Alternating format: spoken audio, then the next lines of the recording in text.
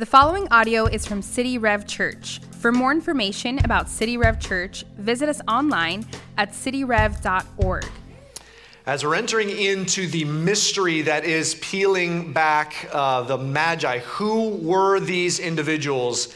This week, I need to take you with me to Ravenna, Italy. I want you to imagine this picturesque little city right there on the coast, narrow, winding streets that open up to these beautiful piazzas. I want you to imagine a sunny afternoon. You're sitting there drinking a crisp San Pellegrino with a caprese salad right outside these beautiful basilicas and cathedrals. This particular city is known as basically the center, like the capital of the mosaics of Italy. Some of the most beautiful mosaics that you can find are there, and they're very, very old. And this particular basilica, the Saint Apollonari Basilica, has one mosaic in particular that is 1,500 years old. And it is in the mid-500s. This particular mosaic shows one of the oldest pictures, not the oldest, but one of the oldest, maybe the oldest mosaic, but one of the oldest pictures and artistic representations of the Magi. And it's this right here. You can see it's just, in real life, you could imagine all of those pieces of gold mosaic, those gold glass and stone, just reflecting the natural light coming in would be just dazzling. You can just imagine the work and the detail going into a mosaic like that. But what's so interesting about this particular mosaic from the mid-500s, they estimate sometime in the 540s, is that this is one of the first times, maybe the first time, that in all the legend of the three kings, that their names are listed. Now, almost certainly these names are just legendary. They first appear in the 6th century, in the 500s. This is the first time probably they're depicted artistically. But if you look above these three wise men, these three kings, you see the names Balthazar, Melchior, and Gaspar.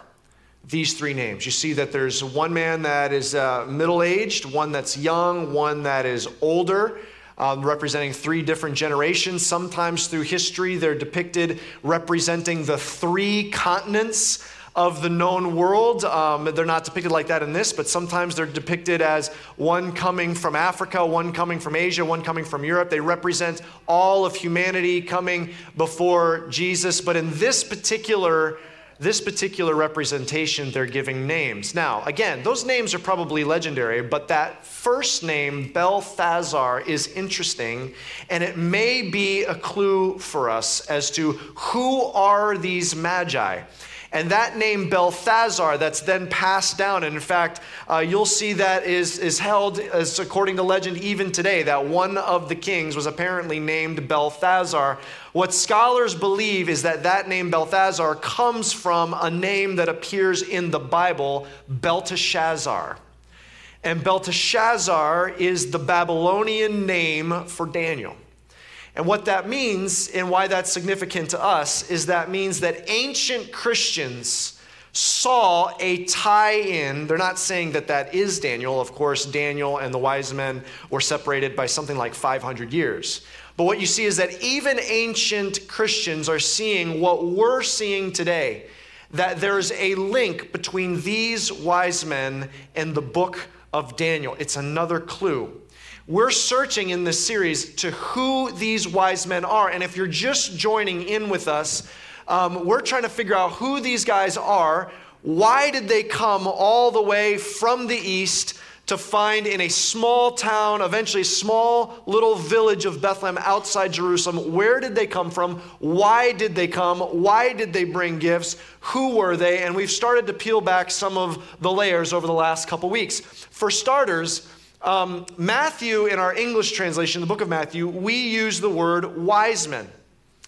But the actual Greek word is magi or magoi right here. And of all the names, there's a lot of different Greek terms that Matthew could have used. He wrote in Greek, he did not use the Greek term for king. By using the term magi or magoi, he's talking about a particular guild of individuals that were highly regarded. Probably they were very influential, probably very wealthy. They would advise kings, and they would use things like astrology or dream interpretation and other things to advise kings. They were an entire guild. But still, even of that guild, there's so many different terms Matthew could have chosen. He could have chosen another term for why. There's other terms for wise men. He could have chosen the term enchanter or Chaldean, but he chose magoi, which is interesting because magoi is only used in one small cluster in one book of the Bible, the book of Daniel. In fact, it's not only in Daniel, it's in the parts of Daniel that reference the Babylonian kingdom. And so what we believe is that Matthew's drawing our attention back to the book of Daniel in particular, and that this is a guild that we know biblically Daniel was a part of. Daniel was trained to be a magi. Daniel became the chief magi, it says in the book of Daniel. And in succeeding administrations and succeeding dynasties, Daniel was regarded as a legendary chief of the magi. And so as he wrote down the book of Daniel, it's easy for us to assume, we can assume that the succeeding generations of magi for 500 years had the book of Daniel from this very famous magi. And in that, God spoke to him about one particular king that would come, and that they should be watching for this particular king. And so they brought these gifts. And last week we talked about, look, if they know that a king is coming, then we know that they're going to bring him gold, and that ties right into the book of Daniel 2. We talked about that last week. But all that to say is what we're trying to do in this series, we're trying to peel back. Who were these guys? About a group that has captivated Christians throughout history. What we are doing is we're going back to the book of Daniel, and I want to draw your attention to one particular chapter in Daniel. This is a chapter that the Magi who visited Jesus would have had access to. This is Daniel chapter 7. This is going to give us a key piece of information. And so I want you to open up to Daniel chapter 7. Now, as you open up there, let me just give you a heads up on how the book of Daniel works. The first half of Daniel's chapters 1 through 6, reads like history. It's very intuitive. It reads like a story. It's written to describe something, a moment, in several moments in history. The second half of Daniel chapters 7 through 12, is Daniel recording these visions, this prophetic word that he gets from God, and that reads like the prophetic genre of literature. It reads like prophecy, which is typically very foreign to us. It's sometimes harder for us to read because it has this swirling imagery. It's really beautiful, but it's swirling imagery and metaphor. And oftentimes as moderns, we read the prophetic genre and we say to ourselves, how in the world am I supposed to understand this? And the keys to unlocking this type of scripture is to look through other parts of scripture and let it interpret it for us. I want to show you what Daniel chapter 7, we're going to start in verse 13. We're just actually going to look at 2 verses here in Daniel chapter 7. And just bear in mind, this is something that the Magi who came and visited Jesus, this is something that they had access to. Look at Daniel chapter 7. We're going to pick it up in verse 13. Here's what it said. I saw in the night visions, and behold, with the clouds of heaven, there came one like a son of man, and he came to the Ancient of Days and was presented before him. Now pause with me there for a second. Let's just break this apart. First he says, hey, I had a vision in the night, obviously something from God, and I wrote it down. And he says this, first thing he says is, I saw behold, I saw someone coming on the clouds, a son of man. Now, this is a term that's used throughout the Old Testament, this term, son of man. And at its very basic level, the son of man is referring to just simply a human. In other words, a descendant of Adam and Eve. It's a son of humans. It is a human. But once we get into some of the prophetic books, this term, son of man, starts to get a little tricky. And it gets tricky here in this passage. This is one of the anchor passages that starts to change this idea of a son of man, because look at what it said that this son of man is doing. It says this son of man is coming on the clouds. Now, when you think of someone coming on the clouds, the only person I think of is Cupid. Okay, that's the only individual that I can imagine coming on the clouds, and Cupid is not real. I hate to burst your bubble, but not real. Okay, when you hear the term coming on the clouds, this is one of those terms. Okay, what does that imagery mean? And there's a very specific meaning of that phrase, coming on the clouds. Throughout the Bible, it's listed a couple times. Let me just briefly, quickly read to you some of those instances. It's in Isaiah 19. Listen to what it says. Behold, the Lord is riding on a swift cloud and comes to Egypt. When you hear the term riding on the clouds, that is a statement of divinity. That is a statement of someone that's something that only God does. Only God rides on the clouds. Let me give you another example. Psalm 104, verse 3, talking about God. He lays the beams of his chambers on the waters. He makes the clouds his chariot. He rides on the wings of the wind. Now look at then what he's saying about this particular individual. Okay, I know this is getting a little technical, but hang in here with me. He says, I had a vision. One like a son of man, a human. But he's riding on the clouds. So there's something about him that's divine. And he's standing before the Ancient of Days. Again, a descriptor of God. Now let's keep going. Verse 14, what does he say? And to him was given dominion and glory and a kingdom that all peoples, nations, and languages should serve him. His dominion is an everlasting dominion which shall not pass away, and his kingdom one that shall not be destroyed. Okay. He said, I had a vision. I see one like a son of man. So he's human, but he's coming on the clouds. He's divine, okay? And he's coming to establish a kingdom. And he says, this kingdom is for all peoples, all nations, and all languages. This is a kingdom that is an everlasting kingdom. Now, if you were with us last week, you remember that in Daniel chapter 2, Nebuchadnezzar, this is an actual ancient relief of King Nebuchadnezzar that archaeologists have found.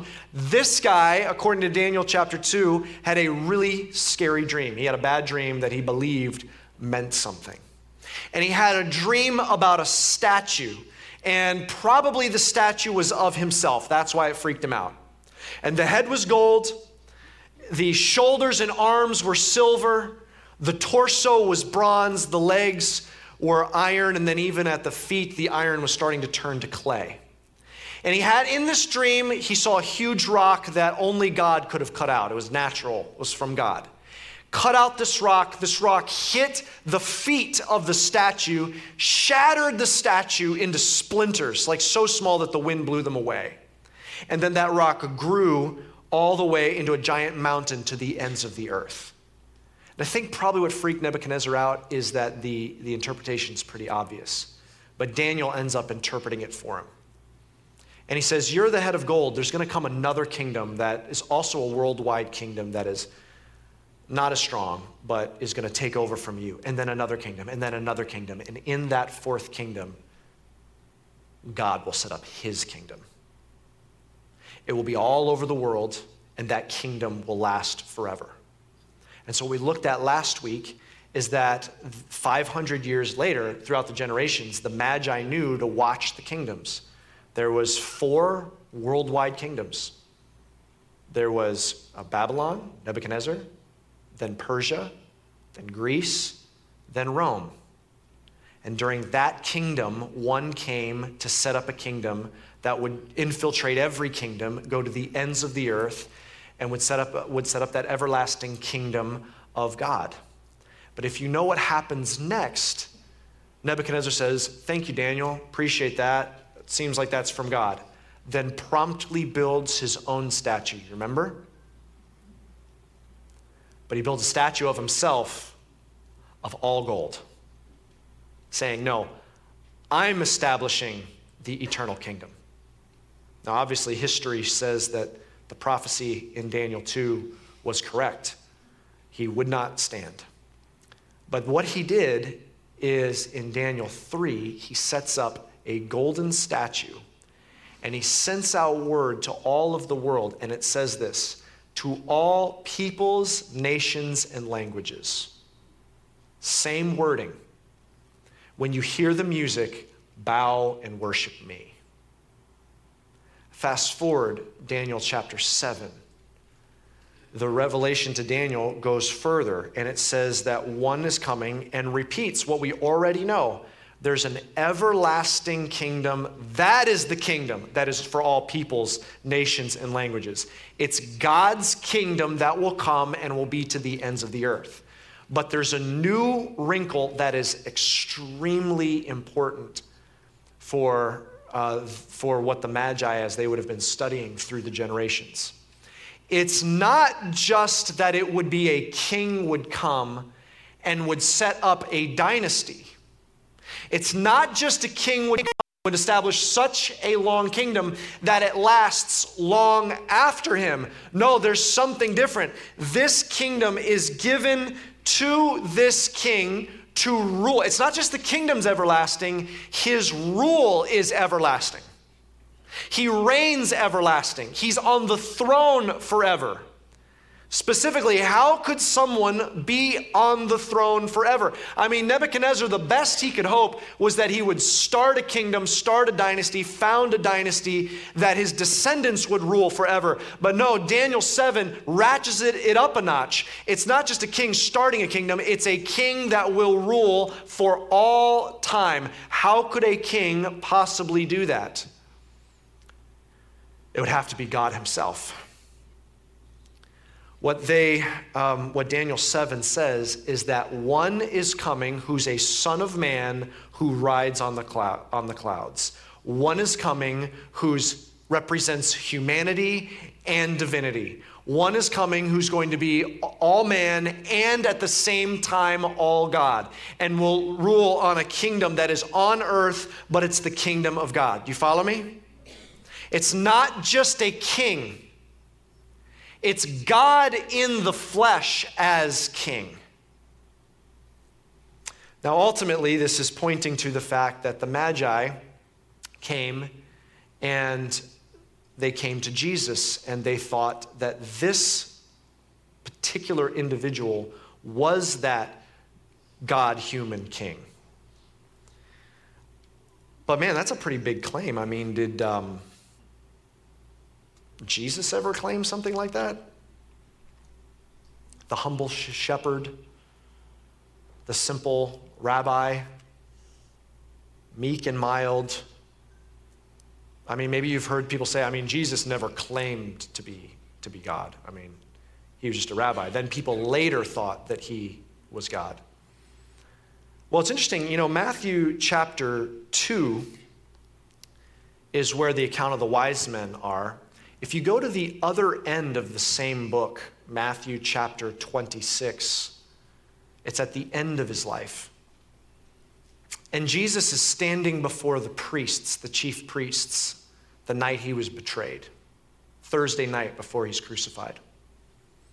And they're just throwing all these false accusations against Jesus. And Jesus is just standing there silently. And it's infuriating the Sanhedrin and the high priests. And I want you to see what they ask. Just hear this. This is Matthew chapter 26. I'm going to pick it up in verse 63. But Jesus remained silent, and the high priest said to him, I adjure you by the living God, tell us if you are the Christ, the Son of God. Just tell us straight, Jesus. Are you the Christ? Are you the Messiah? Are you the Son of God? Here's what Jesus says. And Jesus said to him, you have said so. But I tell you, from now on, you will see the who? You will see the Son of Man seated at the right hand of power and coming on the what? Coming on the clouds of heaven. Then the high priest tore his robes and said, he has uttered blasphemy. What further witnesses do we need? You have heard his blasphemy. What is your judgment? They answered, he deserves death. Then they spit in his face and struck him, and some slapped him, saying, prophesy to us, you Christ, who is it that struck you? Did Jesus ever claim to be God? Oh yeah. They said, are you the Son of God? Are you the Christ? He says, interesting that you say that. And then he doubles down and says, essentially, I'll take it a step further.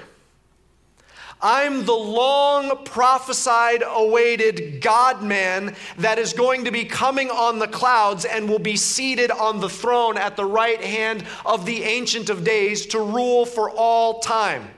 That may be confusing language for us moderns, but as you can see, it was not confusing language for the Sanhedrin, the high priest who knew the scripture. They knew exactly what he was saying.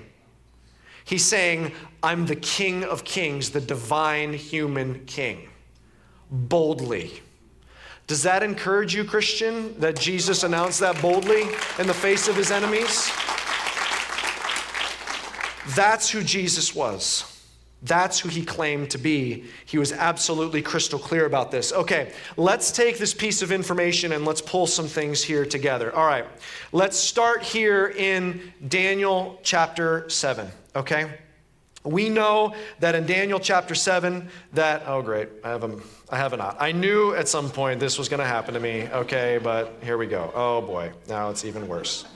Okay, Daniel 7. We know that the Magi had access. We can easily presume that the Magi had access. The Magi of Jesus' day had access to Daniel chapter 7. Okay, but here's the thing.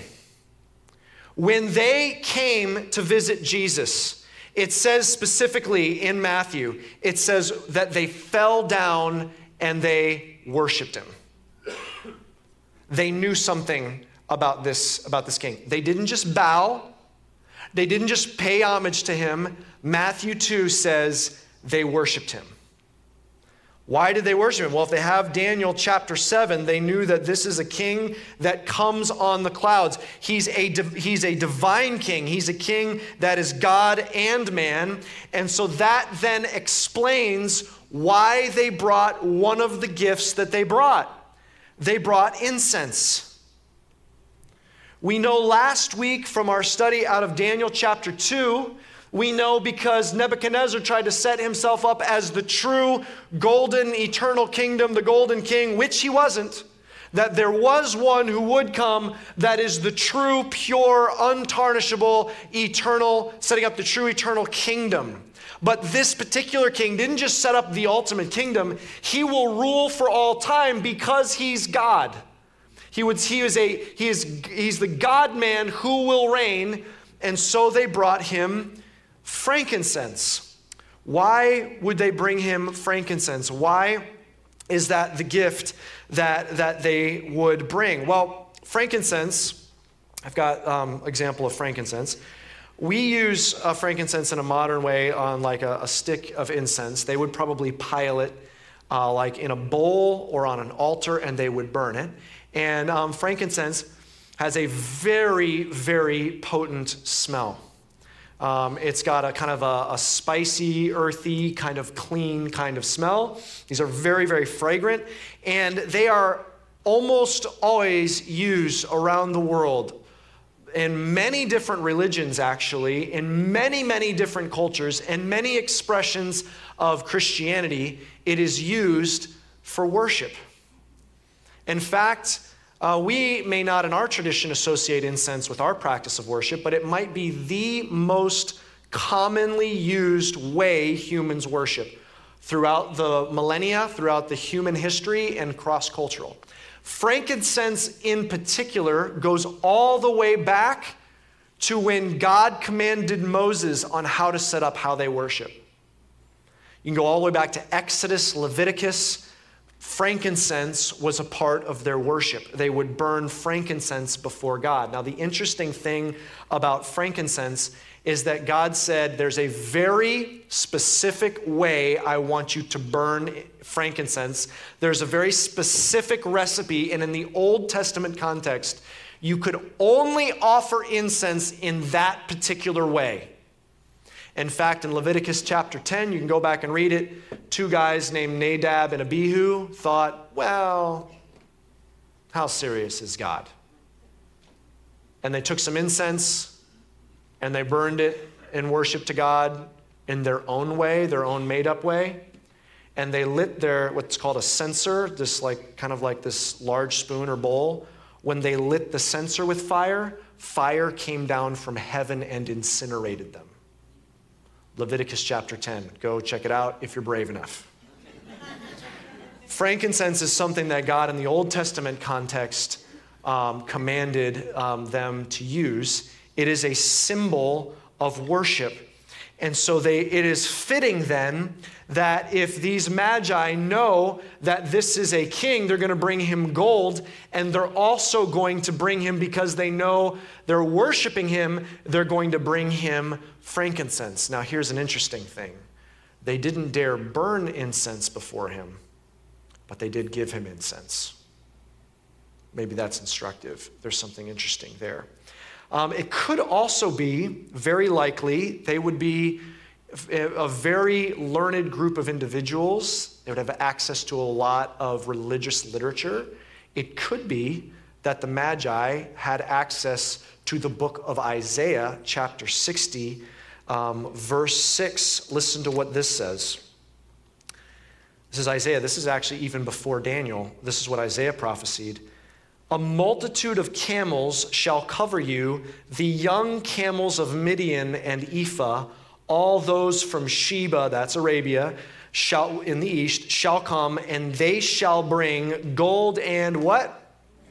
Frankincense, and shall bring good news, the praises of the Lord. Look at that. 700 years before the time of Christ, it was prophesied that people would come with a caravan of camels from the east and would bring at least two gifts, gold and frankincense. Maybe the Magi had access. It's easy to assume they had access to Daniel. Maybe they also had access to Isaiah and said, okay, these are the gifts we're supposed to bring.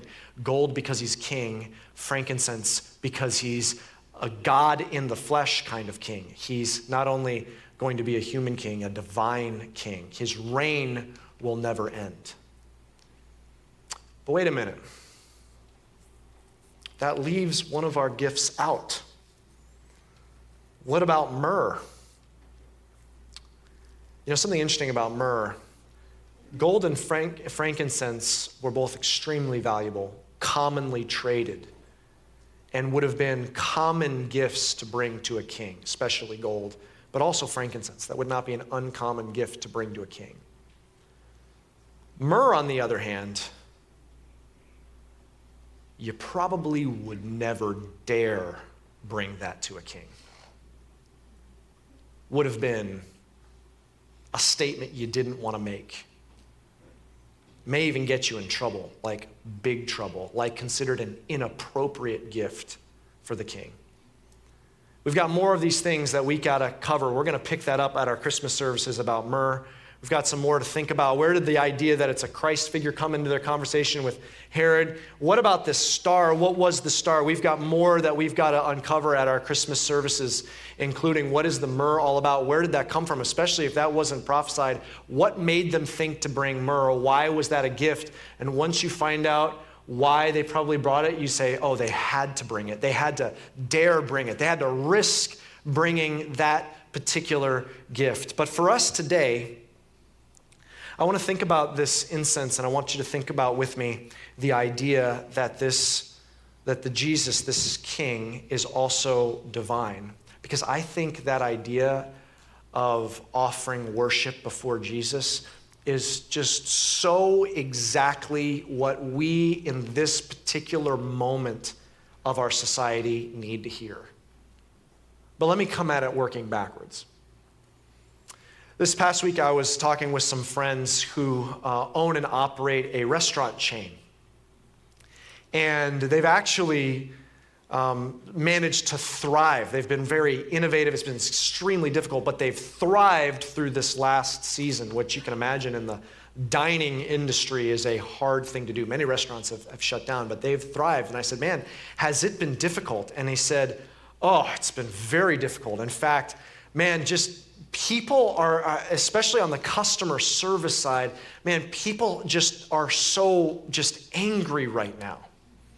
And I was like, yeah, I mean, I can imagine that. Even back when I was in seminary, I used to be a server. I used to wait tables at a restaurant. And I remember, man, it stretches you. If you wait tables, if you're a server, I mean, we got to take good care of servers because they have to deal with a lot. And I remember, man, we dealt with some things, especially if you make a mistake, man, you deal with a lot. I'll never forget the time I had a glass of red wine I was carrying on a tray, and I turned, and the red wine flipped over and splashed on a woman and her baby. She wasn't happy. Okay. I'll never forget the time that I heard a server came back in the kitchen. He just had his head in his hands. I'm like, what happened? I said, they said, our table, they dug into their bowl of pasta. And somehow in the bowl of pasta as they're cutting through, they found a rubber glove. And we still to this day have no idea how that happened. They were not happy, okay? They were an upset group of individuals. All right, in the restaurant, you can deal with angry people sometimes, okay? And we asked them, hey, we said, hey, like, what do you mean? Like, so yeah, people are angrier than usual. And I'm like, how do you get angrier than usual? I mean, there's angry people that come to restaurants. It says like people standing up on booths, shouting at people. It's like, wow. So we've had people throw things at servers. I'm like, wow, that is kind of next level. And I'm hearing something anecdotally that's kind of evidence for something that I kind of inherently know, and you probably inherently know. We're in a moment in our society where people are just, there's just anger. There's just anger that boils over so easily. It boils over so easily on social media, so easily at work, so easily on other family members, so easily in traffic. It just boils over so easily, and we know where it's coming from. This is a season of that's full of anxiety and fear. And it's like our society right now, it's like the pressure gauge is like way over. Like people are just perpetually about to blow. I mean, there's just so much fear and anxiety. People are stretched and stressed out and just so easily to blow their top and get angry. And let's just follow that back. Okay, if there's that much stress and anxiety, if there's that much anger, that usually comes from a feeling of stress and anxiety. Where is anxiety fundamentally from?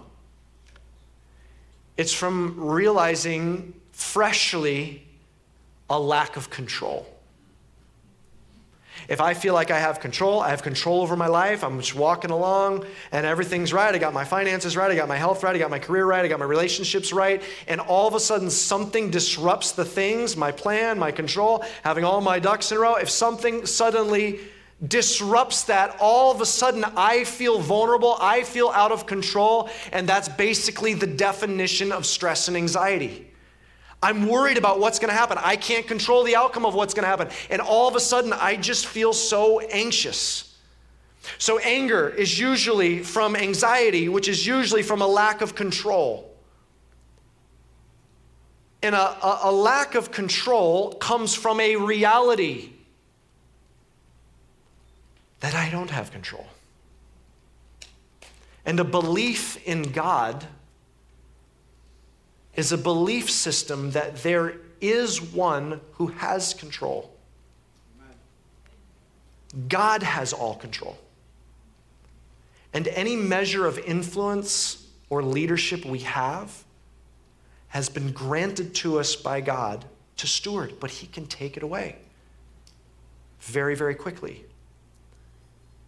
But fundamentally, what it means to believe in God is to believe he has control. I don't have control. I never had control. In fact, here's the irony. Fundamentally, worship of God. So let's think about incense for a second. It's one of the most common religious rituals.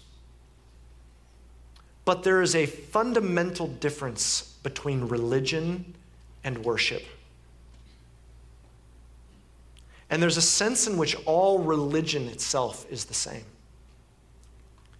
Religion tends to boil down to this fundamental principle. There's a list of spiritual activities that I do, and if I do those, I can gain God's favor, God's ear, God's blessing. If I light incense, if I pray enough, if I'm generous enough, if I give enough, if I go to church enough, if I do X, Y, and Z, then I'm close to God, loved by God, accepted by God, blessed by God. And so religion is fundamentally these tools we use to try to control God. And so that's why so often anger is because of anxiety, which is because of a lack of control. And when people are feeling lack of control, that's why so often with a lack of control, people retreat to religion. Suddenly get religious. Because they can't control their outcomes with their finances, they can't control their outcomes with their good health practices, with their good relationship skills, with whatever it is. So then they say, how else can I control? I've got to dig in and pray. And if I pray enough, if I go to church enough, if I give enough, if I'm kind enough, if I'm pure enough, if I'm holy enough, if I do these things, then God will bless me. And then when that doesn't work, then there's a real deep crisis. Because there's nothing left to control. See, religion boils down to control. It's just another way to control. But worship, true worship, is the surrender of control. It's getting comfortable with the reality that if I'm feeling stressed, anxious, worrying, fearful, listen, it's not that I'm suddenly out of control. I'm being made aware of a reality that's always been true. I've never been in control. Christian, get comfortable with the vulnerability that God is in control, not you. Learn a life. You want to know how to live with peace perpetually? Live a life that knows you are never in control. Learn a life that knows you're in submission to God. Because here's what happens. If you don't, then whatever it is that's a crisis, if it's your relationships, your health, your finances, your career, if you think you're in control, and right now you're really vulnerable, and you're trying to pray, and all of a sudden God blesses it, then one day when you do have success again, when you do have the appearance of stability, you'll pat yourself on the shoulder and say, I did it again. But if you seize this vulnerable moment to change what you're anchored to and realize you've never had control, don't have control, never will have control, God always has control, then when success or restoration or stability is added back into your life, you will then say, clearly I did not control to get here. And instead, that blessing will turn into worship. Worship, we can celebrate that. Worship is fundamentally surrendering control. Okay, let's walk this out in our lives. There are some of you here that would say this: I like God, I like Jesus, but I'm not into man-made religion, okay? I don't like church. Maybe more specifically, I love Jesus, but I don't do the church thing. Maybe at some point you've left church. Maybe some of you watching online, it's because it makes me uncomfortable to walk back into church because I'm done with organized religion, man-made religion. I'm just going to worship Jesus my own way. It's just me and Jesus. Let me caution you.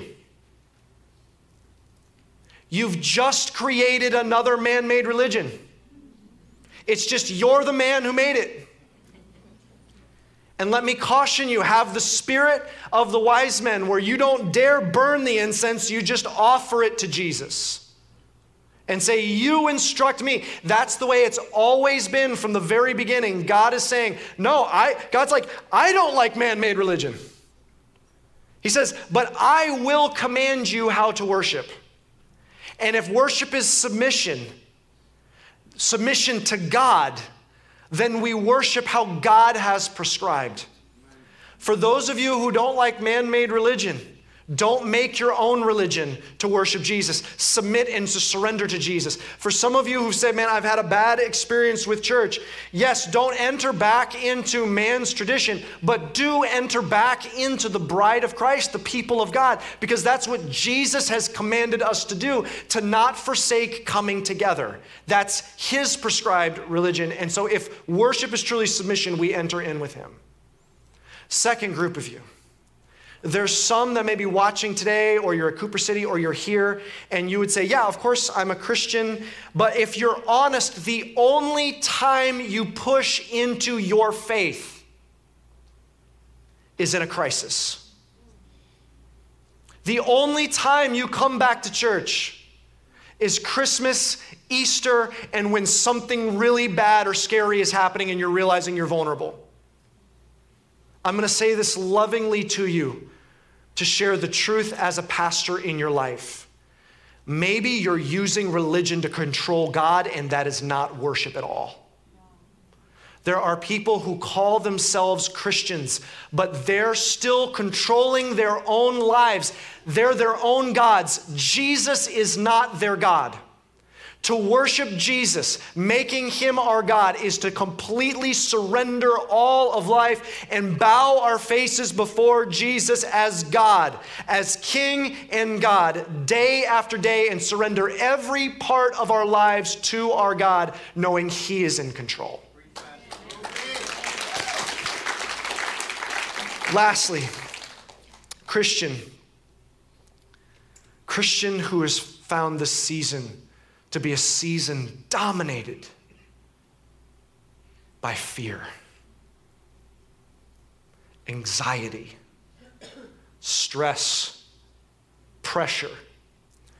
You're snapping at your family more than you typically would. You can't sleep as well. You're seeing stress in your body, which I think all of us can attest to. No one escapes that, I don't think, in a season like this. This is an opportunity. First of all, you don't have to live in that space. But trace it back. See that anger and ask yourself before the Lord, what am I anxious about? And you'll probably find some way that you've lost control. And don't try to regain control. Surrender it. Make peace with the fact that you're more vulnerable than you ever imagined you were. If the pandemic and medical stuff has made you feel vulnerable, you're more vulnerable than you realize. He's making your heart beat through this message. We could all be gone before the end of the day. But rest in it. Finances have you feeling vulnerable? He has cattle on 1,000 hills. Your Father is not a billionaire. He owns the universe.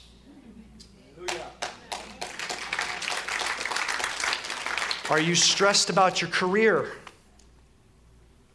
He has a plan mapped out. He's the master creative. He only writes masterpieces. And he's writing a masterpiece over your life because all things work together for good. What do you possibly have to be anxious about? Seize this moment. Live in the vulnerability that you have a God. His name is Jesus. He's in control, and you want him in control, not you. Don't take control again. Let me end this by telling you the background of frankincense. Why is it such an amazing picture of worship? Because I want to tell you how they harvest frankincense. Frankincense is something that is harvested from the boswellia tree in parts of Arabia and Africa. It's a tree that can grow in some of the hardest places in all of the world. They've said it can grow out of rock itself. And it grows out of that. And how frankincense comes is the sap will bleed out of the tree through. They will go to a tree. It will bleed and run down the tree, flow out of the tree. And they'll wait for it to harden like a resin and then chip it off, break it into small pieces, and then they sell it depending on its purity. But to get that sap to run out, what do they have to do? They go up to the tree and wound it. They go to the tree, they take a hammer and something like this, a tool that's like a large spike or chisel, and they go up to the tree and pierce it. They go up to the tree and they'll make a large scar. They'll stripe down the tree. They'll injure the tree, is the language that they use. And what flows down from the tree, what flows down is what they harvest and turn into frankincense. And then they bring before God on the one day they could go behind the veil, and they offer that which bled down from a tree before God, and the cloud covered the mercy seat. And if the high priest went in there, the warning was, if you do not have incense covering the mercy seat, when you go into that one day in the Holy of Holies, you will die. Do you know what your incense before God the Father is? It's not your religion. It's not your generosity. It's not your prayers. It's not your kindness, your purity, your godliness, your church going. It's what went bleeding down from that tree. It's Jesus. You are covered by the blood of Jesus. Hallelujah.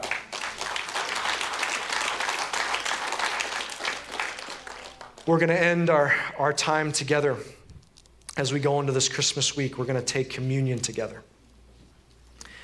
And here's what I want to encourage you to do. You can go ahead and grab this here. If you did not get one, you can. There's going to be people that will make these available to you.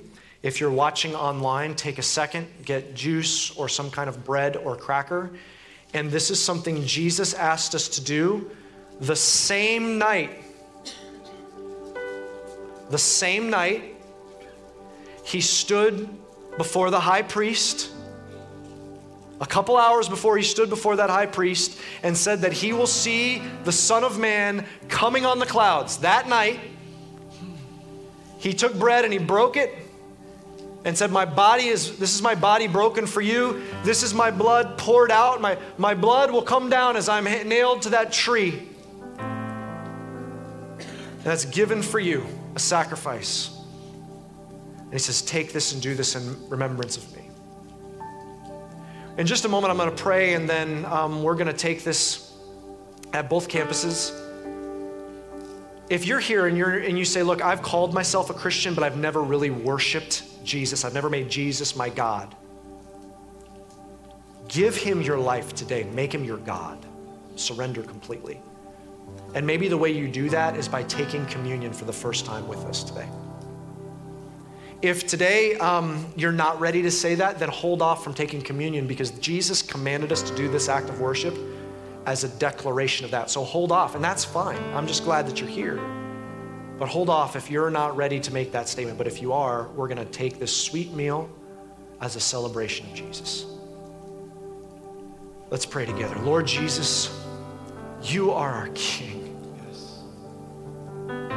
You reign for all time. You died on the cross, rose again from the grave, ascended to heaven, and you are seated at the right hand of God, and you rule for all time. Every day you rule. In every galaxy you rule. In every space on earth you rule. And our hope is only in you. We rest in you. You are our King. You are the incense before the Ancient of Days. We present you before the Ancient of Days as our incense, our offering because of your blood. We can stand before the throne. It's covering over the mercy seat. Thank you for your broken body and your shed blood.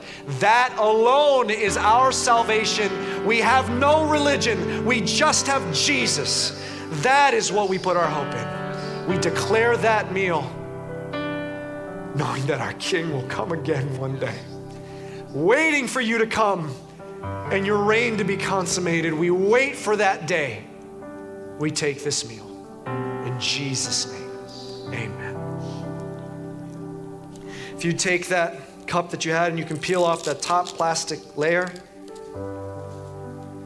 or if you're at home, grab that bread or that cracker and take that wafer, and as you eat it, be reminded, he says, as often as you do this in remembrance of me. His body was broken, pierced and striped for us.